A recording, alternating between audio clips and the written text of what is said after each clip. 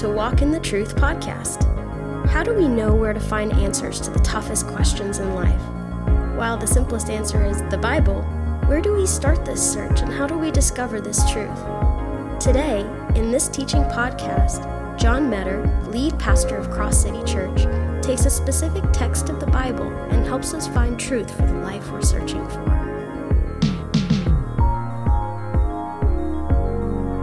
Much for joining us on Easter Sunday morning. We're so glad that you're here today. We've had such a full weekend. So exciting to see what God has done. You see the cross behind us here. Many of you may have been here on Friday night when we had the cross service, which we do this every year on Good Friday. And I built a cross where I preach the message of the cross. Just celebrate with us for a moment. We had so many decisions that we were a little bit overwhelmed in a really, really good way. But we had ultimately 50 people gave their lives to Jesus on Friday night. Made a decision to follow Christ. Wow. We are very excited about that. But you know, God's not done at the cross. God has so much beyond the cross that he's going to do. The title of the message today is God's Not Done With You. And if you'll take your Bibles and turn to Philippians chapter 3, beginning in verse 7, we'll read in just a moment.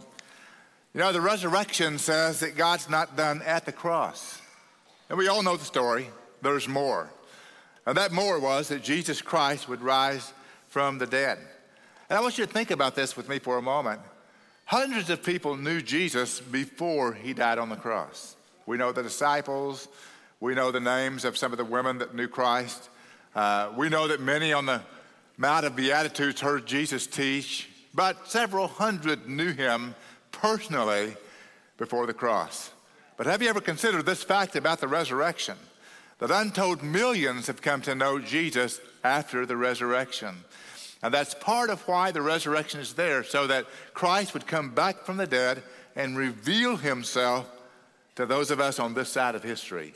And what an incredible opportunity it is to know Jesus Christ personally. And that's really the focus of the message today in Philippians chapter 3. You know, when I was in college a number of years ago, I was very aware of an attractive female student on our campus, and her name was Kim Hawkins. That was her maiden name. And I remember one day when someone came up to me and said, "Do you know Kim? Do you know that girl named Kim?" And I said, "Well, I know who she is, but I don't know her personally. However," I said, "I would really like to know her personally." And they introduced me to her, and it wasn't long before we were an everyday item. And now 45 years later, she's been my wife for those 45 years, and my life has changed so powerfully since knowing her. Now, I think most of us have a story of someone we came to know in a personal way, and it's altered our lives, changed our life, hopefully for the better than we were before. Well, take that best scenario of relationships, magnify it by a million times, and that's what it means to personally know the resurrected Jesus Christ. My goal today is for you to know Christ in the most intimate possible way. Philippians chapter 3, beginning in verse 7. Would you stand with me as we read this text today? Most of us know who the Apostle Paul is. Before his renaming to Paul, he was Saul.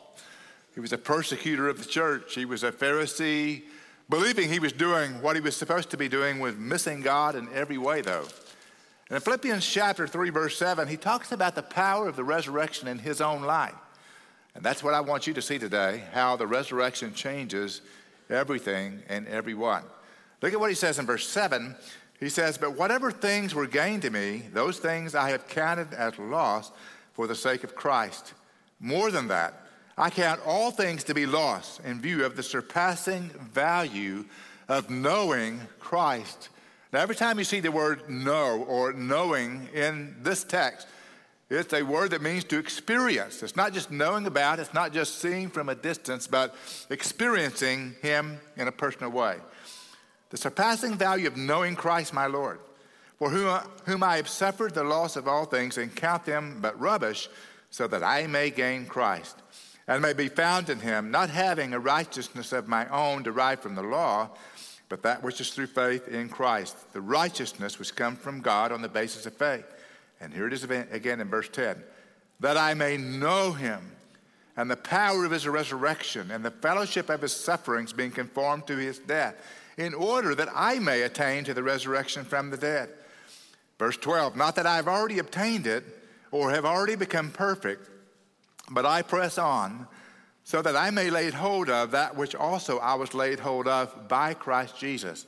Brethren, I do not regard myself as having laid hold of it yet, but one thing I do, forgetting what lies behind and reaching forward to what lies ahead, I press on towards the goal for the prize of the upward call of God in Christ Jesus. I truly believe this passage can change your life. And I believe it's changed Paul's life. I believe it's changed my life. And my prayer is it will change your life.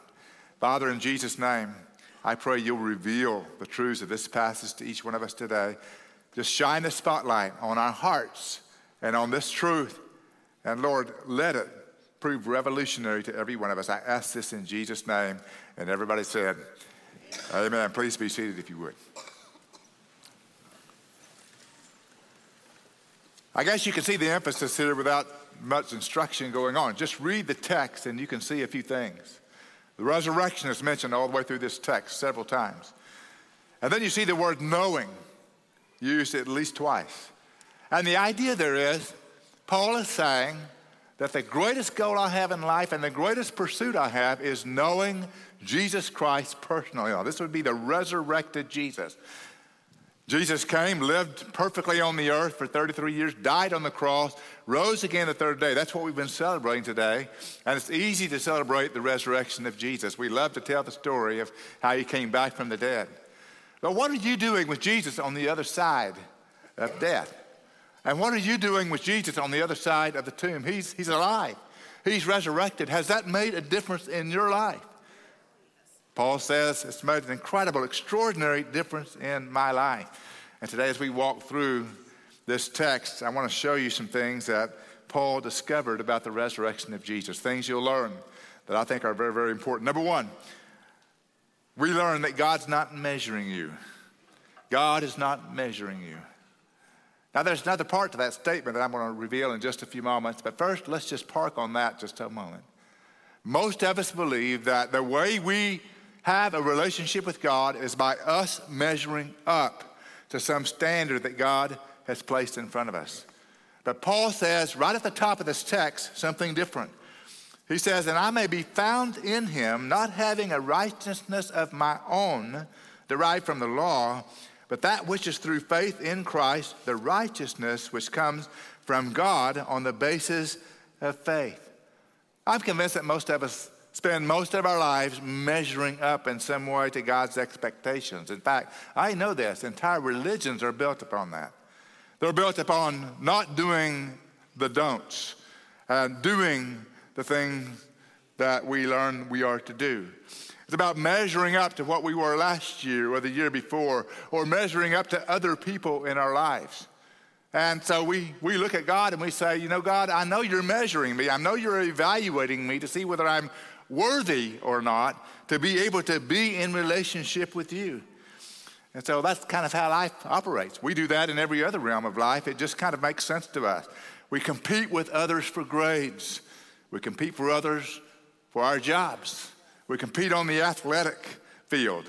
We try to measure up to our neighbors. We want what everybody else wants because we don't want to be missing or behind or lacking in some way. I mean, all of life is like that. So it's kind of logical sense to say, well, God's like that. Relating to God is like that. I need to measure up to God for him to accept me, and we would be wrong.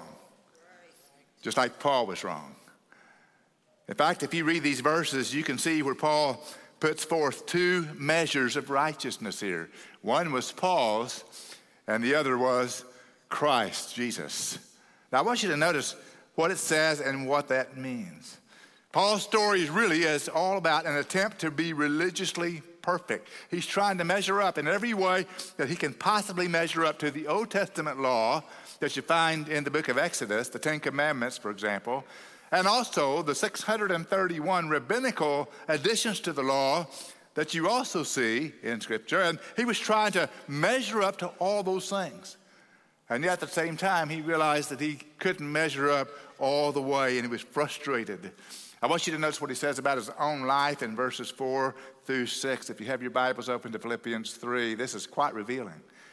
He says, if anyone has a mind to have confidence in the flesh, I far more.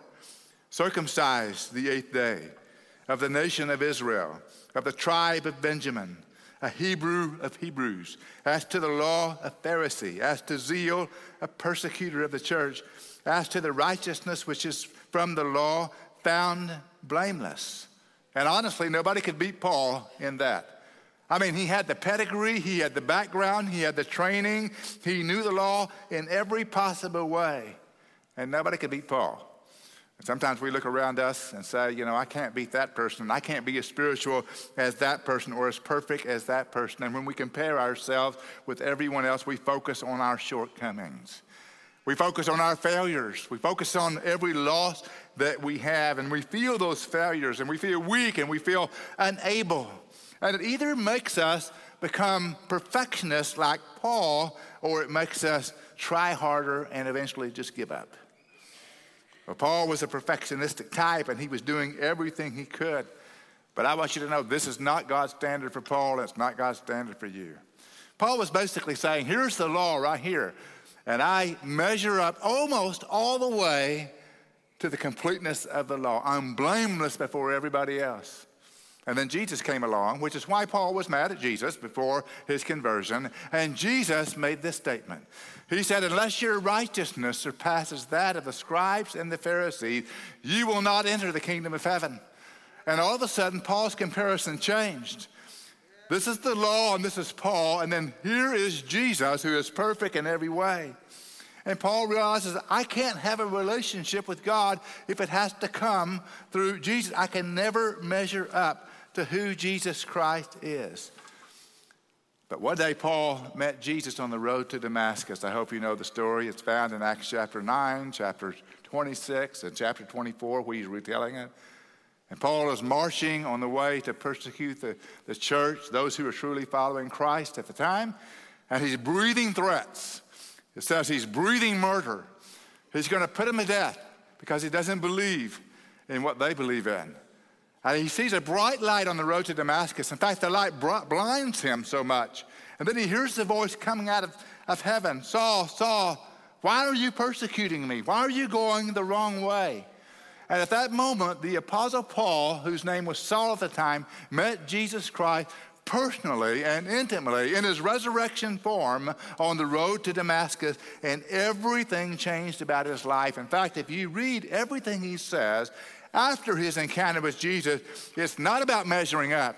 He talks about being chosen. He talks about being appointed by God in spite of anything good or anything bad that he'd done in his life. His whole conversion moment was about accepting Jesus Christ and his righteousness.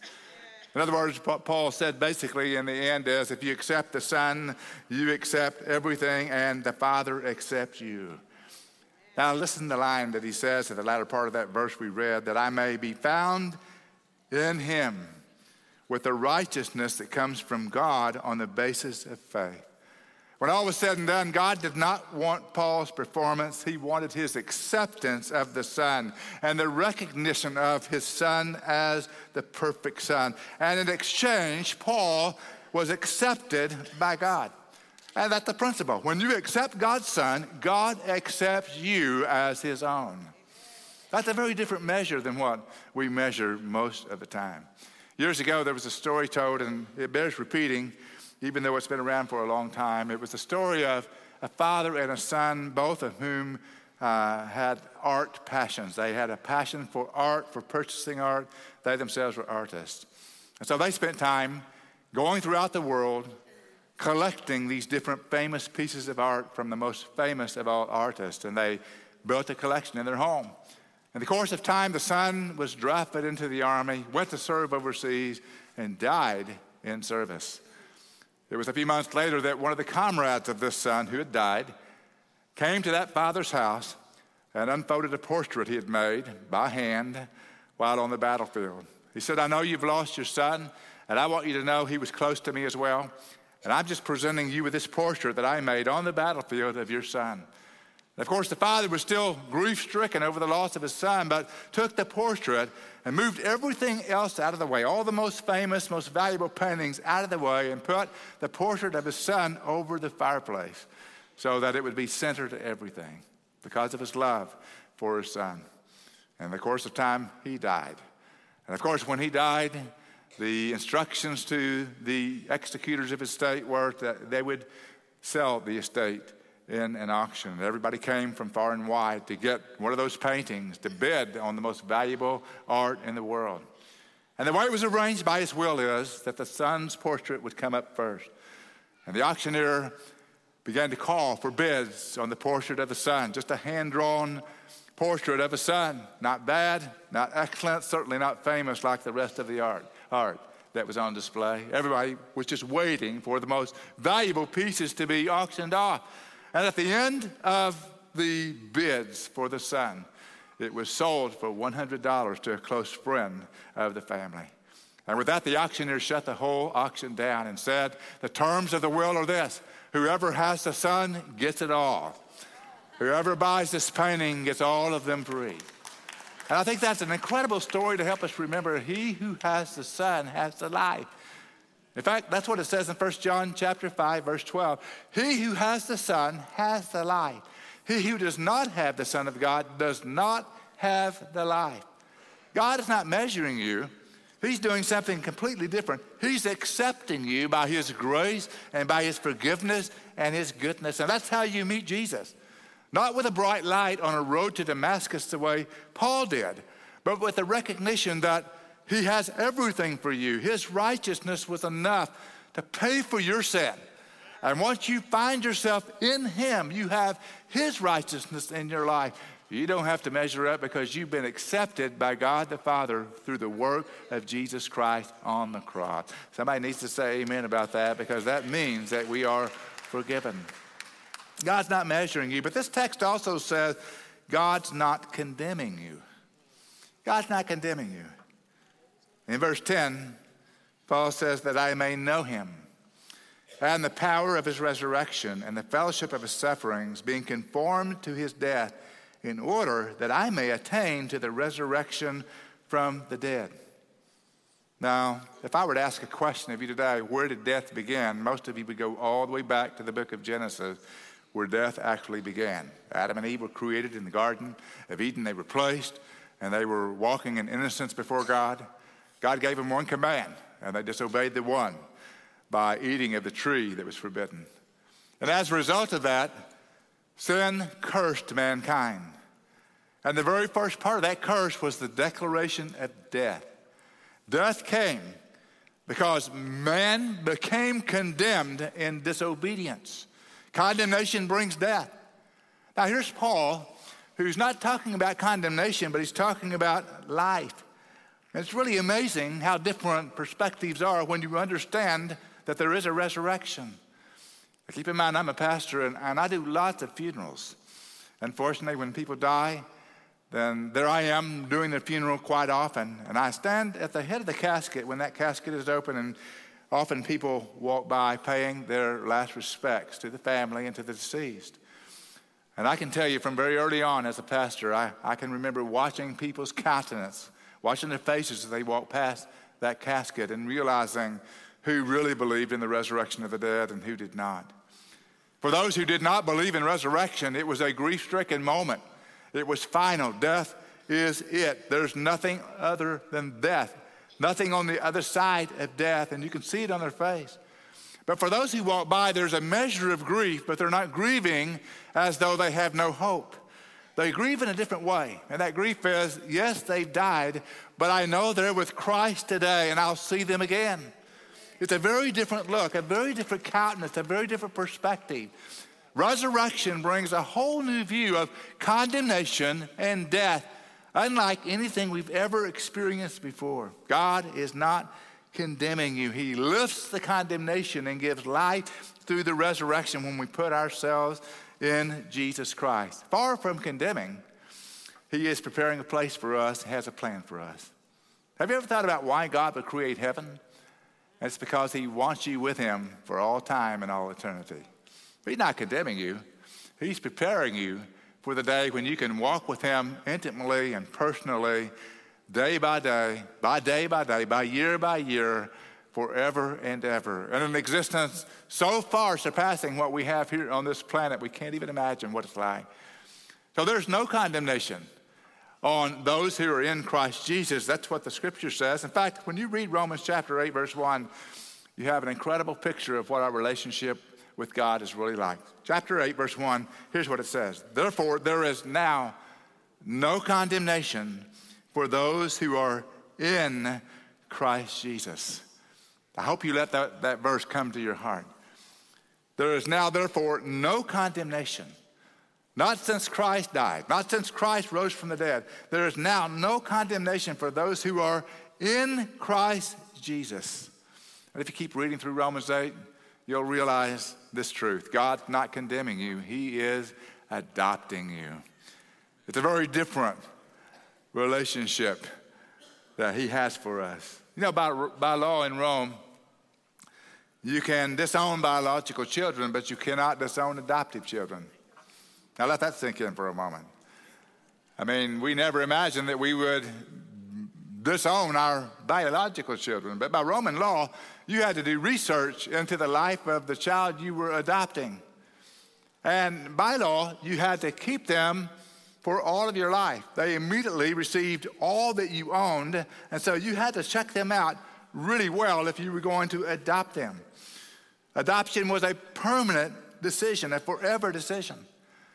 But the idea of adoption in Roman culture was the illustration that Paul chose to use about our relationship with God in Christ now. Because what adoption says to us is, it helps us see God's view of us. Here's the view that God has of us. When you come to Christ, he knows about your past. He knows about the things you've kept hidden. He knows about your shame. He knows about your sin. He knows about the thoughts in your life, everything you've ever thought. Every wicked thing you've ever participated in, he knows that. He knows your present. He knows what was going on yesterday and what's going on today. He knows what's on your mind right now, even as you listen to me. But God also knows your future. You don't even know your future. But God knows what's going to happen next week and next month and next year. And in spite of everything God knows, and he knows it all, in spite of all that, the Bible says there's no condemnation for those in Christ Jesus. And further it says, you've not been given the spirit of fear leading to slavery again, but you have been given the spirit of adoption by where you call God Abba, Father. You have a spirit of adoption in Christ. You can now call the Father Abba, which is the most intimate way to express yourself to God the Father. Abba is that intimate name that Jesus Christ himself called God the Father. In the Garden of Gethsemane, in Mark chapter 14, verse 36, you see Jesus use that. Abba, Father, all things are possible for you. Remove this cup, that is the cup of suffering from me, yet not what I will, but you will. It's a term of endearment, a term of trust. It means I surrender to you. And I've got adult children today, but even when they were young and in the home, they didn't call me Father. I am their father, but they didn't call me Father. I have all kinds of nicknames that they've given me. Daddy, when they were younger. Dad. Paw, one of them calls me. Pop, one of my daughter calls me. All kinds of affectionate terms. But those terms are terms that I love, and I love them because it says intimacy.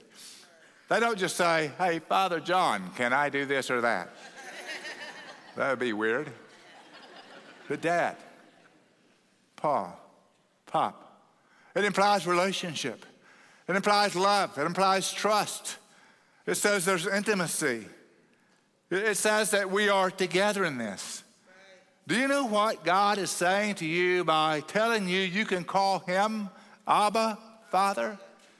That you're not being measured. You've been accepted. You're not being condemned. You've been adopted into his family. Let that sink into your mind for just a moment. You're not trying to measure up. You're just a son or a daughter of God through Jesus Christ, who does measure up and who always has. Amen. It's so important for you to get this idea of the resurrection's power says that everything that was necessary in dealing with sin and death and condemnation, Jesus did so that you can be an adopted son or daughter of God. Try that on for size. Feel what that means. So God's not measuring you, he's accepting you. God's not condemning you, he's adopting you. And then finally, Paul helps us see that God's not done with you. He's not done with you. He's got a future for you. Notice what it says in verse 13 and 14. Just love this. These are some of the most often quoted verses that I hear people sharing, especially when they're eager to see what the future is. He says, "Brethren, I do not regard myself as having laid hold of it yet, but one thing I do, forgetting what lies behind." I just love that line. Would you repeat that with me? Forgetting what lies behind. What a line. What an important thing to know. Forgetting what lies behind and reaching forward to what lies ahead, I press on towards the goal for the prize of the upward call of God in Christ Jesus. Who doesn't have something that they want to forget and leave behind? I remember a few years ago waking up in the middle of the night, and I must have been dreaming about things in my past, because in my memory, as vivid as I can imagine, I was remembering disappointing things that I'd said and done many years past. I was feeling the weight of it for some reason. It was just on me. It was heavy, and the memory was vivid. And I was confused about why I was remembering all these things that I hadn't thought of in years and years. I'm so grateful that in that moment the Holy Spirit spoke to me in an unforgettable way, saying, I'm not condemning you. I'm reminding you of all that you've been forgiven of, so that you can focus on the future and help others that are walking through the same condemnation that you one time felt. And I thought, that's what it means to forget what lies behind and be able to stretch forward to what lies ahead. Keep looking forward, not backwards, is what Paul is saying. Don't look back on your old way of life. If anyone had regrets about the old way of life, it would have been Saul or Paul, putting people to death who followed Christ. So this passage tells us, keep looking ahead. Don't look behind. My favorite vehicle is an old Ford truck that I've been restoring for a long time. It's a 1992 version. It's had its 32nd birthday the other day, right? So I love that truck a lot. And that truck has a rearview mirror on it, but not like the new cars. It doesn't have the big 12-inch screen where you can see a panoramic vision of what's behind you, and I'm glad. It's just got a little skinny rearview mirror. And that little skinny rearview mirror lets me glance and look at what's behind me, but it's all I need, really. Because if I tried to drive that truck forward while looking and focusing on what's behind me, I would surely have a collision ahead of me. But instead of that, there is a larger piece of glass called the windshield in front of that little rearview mirror. And that windshield gives me panoramic vision. I can see everything in front of me, and I'm designed, and we as drivers are designed to just look forward so that we can see everything in our path as we drive forward. And if I try to drive, keeping my eyes on that rearview mirror, I will have a collision. And life is very much like that. If you try to live life forward while looking back all the time, you will have all kinds of problems in the future. But the past can be forgotten. It can be put away by the power of Christ, and you can fully focus on the future. And that's what Paul is saying here. Forgetting what lies behind, reaching forward to what lies ahead. Forgetting what lies behind means that I know my past is completely covered in Jesus Christ. When he died on that cross, he took all my sins, past, present, and future, even though I wasn't alive when Jesus died on that cross 2,000 years ago. God is timeless, and Jesus' death was timeless. That means everything in my past was covered by the blood of Jesus Christ on the cross. And all forgiven, and all paid for. So what that means is, I know I'm completely hidden in Christ.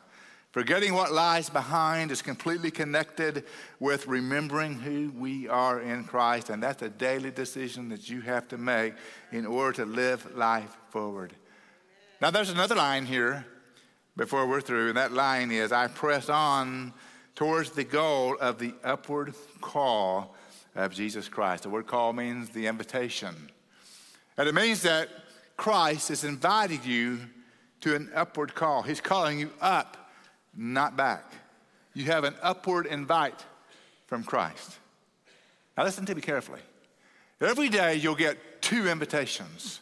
One from the accuser, the enemy, who calls you back. And one from the forgiver, who is Jesus, who calls you forward. How you live life depends on what you do with those two invitations. Now you think about all the things that the accuser of the brethren calls you to go back to. And when he calls you, you say, Jesus Christ has promised that he has taken care of my past through his blood. I'm not going back there anymore. He has also promised me that he's called me to something in the future. That's the direction I'm going in, forward, not backwards. You see, when you can live like that and think like that, God's not done with you. He has a whole new chapter to open up in your life. And he closes the old chapter in a way that makes it permanent. So let me ask you today, what do you need to forget? Then forget it. Put it behind you. Wait a minute, Pastor, you don't know how big my past was. You don't know how egregious my sin was. You don't know how deep I was into that. And let me just ask you, is it deeper than death? Is it further away from the finality of death?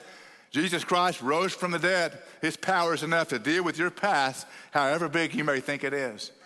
Forget what lies behind, reaching forward to what lies ahead. If Paul can help a religious terrorist like Paul forget his past, he can help you. If Paul can help a man named Peter who denied Christ 3 times, he can help you move forward. If he can help a doubting man like Thomas who even doubted the resurrection, then he can help you move forward. He can help you deal with your past and give you a new life on your earth until eternity happens. Forgetting what lies behind, reach forward to what lies ahead. Now let me invite you to something. Over the next 9 weeks, I'm going to take the time to walk through 9 biblical characters that were called by God away from their past into a brand new future. And they all had to conclude, God's not done with me. Some of them were extraordinarily surprised. Some of them were stunned that God was not done with them. But in each case, some of these great heroes in the Bible, you'll see the story of how you can understand they thought God was done with them, but how God surprised them and said, I'm not done with you. I'm going to use your past and propel you into an amazing future. And that's the message series we'll be in for the next 9 weeks. God's not done with you. You can forget the past. You can move forward into the future. Now let me bring you 3 verses that I need you to just let sink into your heart for a moment. 1 John 1:9. If we confess our sins, he's faithful and just to forgive us our sins and to cleanse us from all unrighteousness. Some of you today are thinking of those sins. But as you come to him confessing those sins through Jesus' blood, he cleanses you from all unrighteousness. Some of you need to hear 2 Corinthians chapter 5, verse 17, which says, therefore, if anyone is in Christ, he's a new creature. The old things have passed away. Behold, new things have come. Some of you need to remember what the prophet said in the book of Isaiah.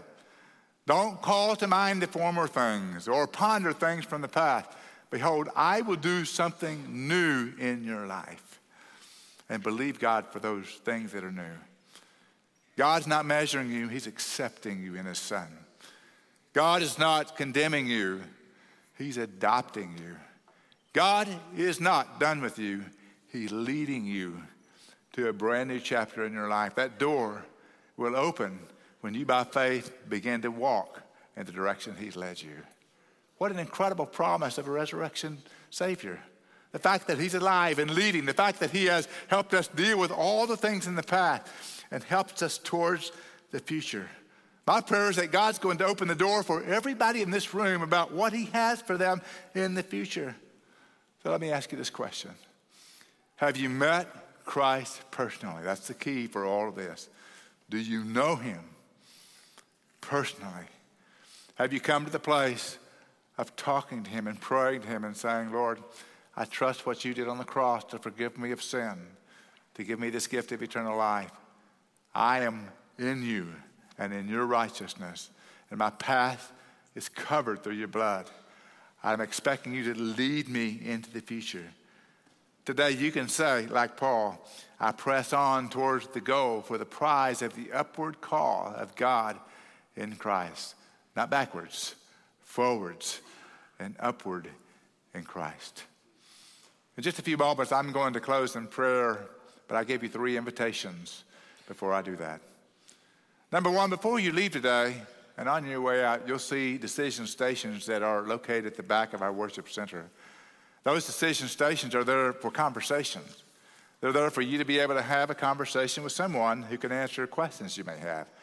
We've talked about what it means to meet Christ personally. Today, I would encourage you to stop and talk to someone about what that means if you haven't ever done that, if you haven't ever experienced that. We want you to experience that today. A casual conversation. We go back and forth. We answer questions. We point you to the Scripture. So that's the first invitation I give you. Stop by the decision station. Number 2, I want to encourage you to come back next week for this series, God's Not Done With You. There's actually a way for you to hand out invites to people in your neighborhood or in the sphere of your influence. Bring them back. You know someone that needs to know that God's not done with them. Bring them with you, because these stories are incredible stories that are connecting to us in a powerful way. And then thirdly, if this is your first time with us, I want to offer something to you today. There's a place called the Guest Central just outside our center exit doors, right near our coffee shop. It's a place with several screens around the top of the desk. And if you're a guest today and you're here for the first time, we have a gift that we want to give you. All you have to do is just let us know who you are, and we encourage you to get on your phone and write the word text and send it to the number 63566. And that just lets us know who you are. Or you can grab one of the cards in the seat back in front of you and just put your name down in any way that we can contact you. But for being our guest today, we want to present you with a gift and also a free voucher for the book that will be released next week, God's Not Done With You. It'll go right along with our message series. It'll be something you can take home and read through. So that voucher of a free copy of that new book will be given to you when you go back as a guest to that Guest Central. And I want to encourage you to do that. I'll actually be out there hoping I can meet you over these next few moments. Would you stand with me as we have a closing word of prayer?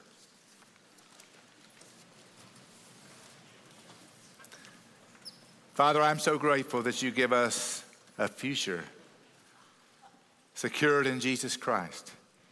So thankful that you can take care of our past, something we could never do. I pray today, Lord, for you to personally reveal yourself to those that have never met you, never experienced you before. Father, I thank you so much that the promise of Jesus Christ is still offered today on the basis of his resurrection. And we celebrate that, but we also want to participate in that. So, Lord, today, let each of us do that. Thank you, Father, for all of this. I ask this in Jesus' name. Amen.